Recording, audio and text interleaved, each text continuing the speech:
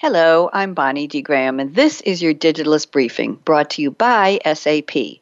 Today's briefing looks at immersive technology. Say what? You know. VR, that's virtual reality, and AR, that's augmented reality. You've either experienced or heard about them with regard to video games. Well, have we got news for you. Here's the scoop. According to SAP futurist Christopher Koch and Kai Gerlish, early versions of immersive technologies, which include AR and VR, are essentially journeys of discovery through different stages of pre-programmed experiences. We can scale virtual cliffs and mountains while riding a roller coaster or stumble over park benches in pursuit of Pokemon Go characters. However, as immersive technologies become imbued with machine learning and AI, digital experiences will become increasingly multisensory, making them more convincingly real, and the word real is in quotes. So what does that mean for us who are non-futurists, just mere mortals? We have good news. You won't be wearing those silly AR goggles forever. The sensors that pick up data from our movements and speech will become small enough to easily embed in everything. Imagine being in a factory in which every object has a visual overlay that lets you drill into information about that object, handle a digital version of it, or even control it remotely.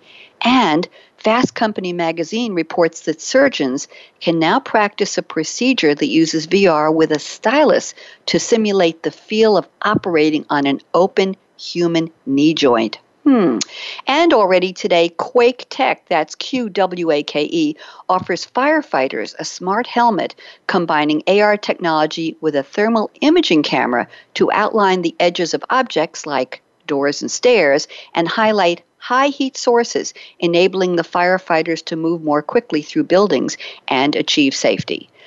Companies including BMW are also experimenting with advanced gesture recognition technology that would enable viewers to control devices without even having to touch them. You might soon be able to launch a video chat just by waving your hand. I think this is delightful, but a little scary. And before long, you'll be able to create a VR avatar that looks just like you, sounds like you, and can meet with your colleagues' VR avatars in a realistic virtual space.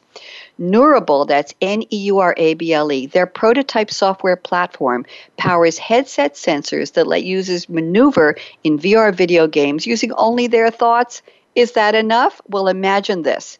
You may one day be able to program your VR avatar to participate in a virtual meeting, tour the digital twin of a factory, and attend a keynote speech as your proxy. And theoretically, your colleagues would never guess it wasn't really the real you. And that will raise questions about how to tell if an avatar is being controlled live by a human or operated by a bot, or whether to require the differences should be obvious. Want to know more? I bet you do. Read the full article in The Digitalist titled Perception versus Reality, Immersive Technologies by Christopher Koch and Kai Gerlish. That's today's briefing. For more business insights on the latest technology and trends, visit digitalistmag.com from SAP. I'm Bonnie D. Graham, the real one. Thanks for listening.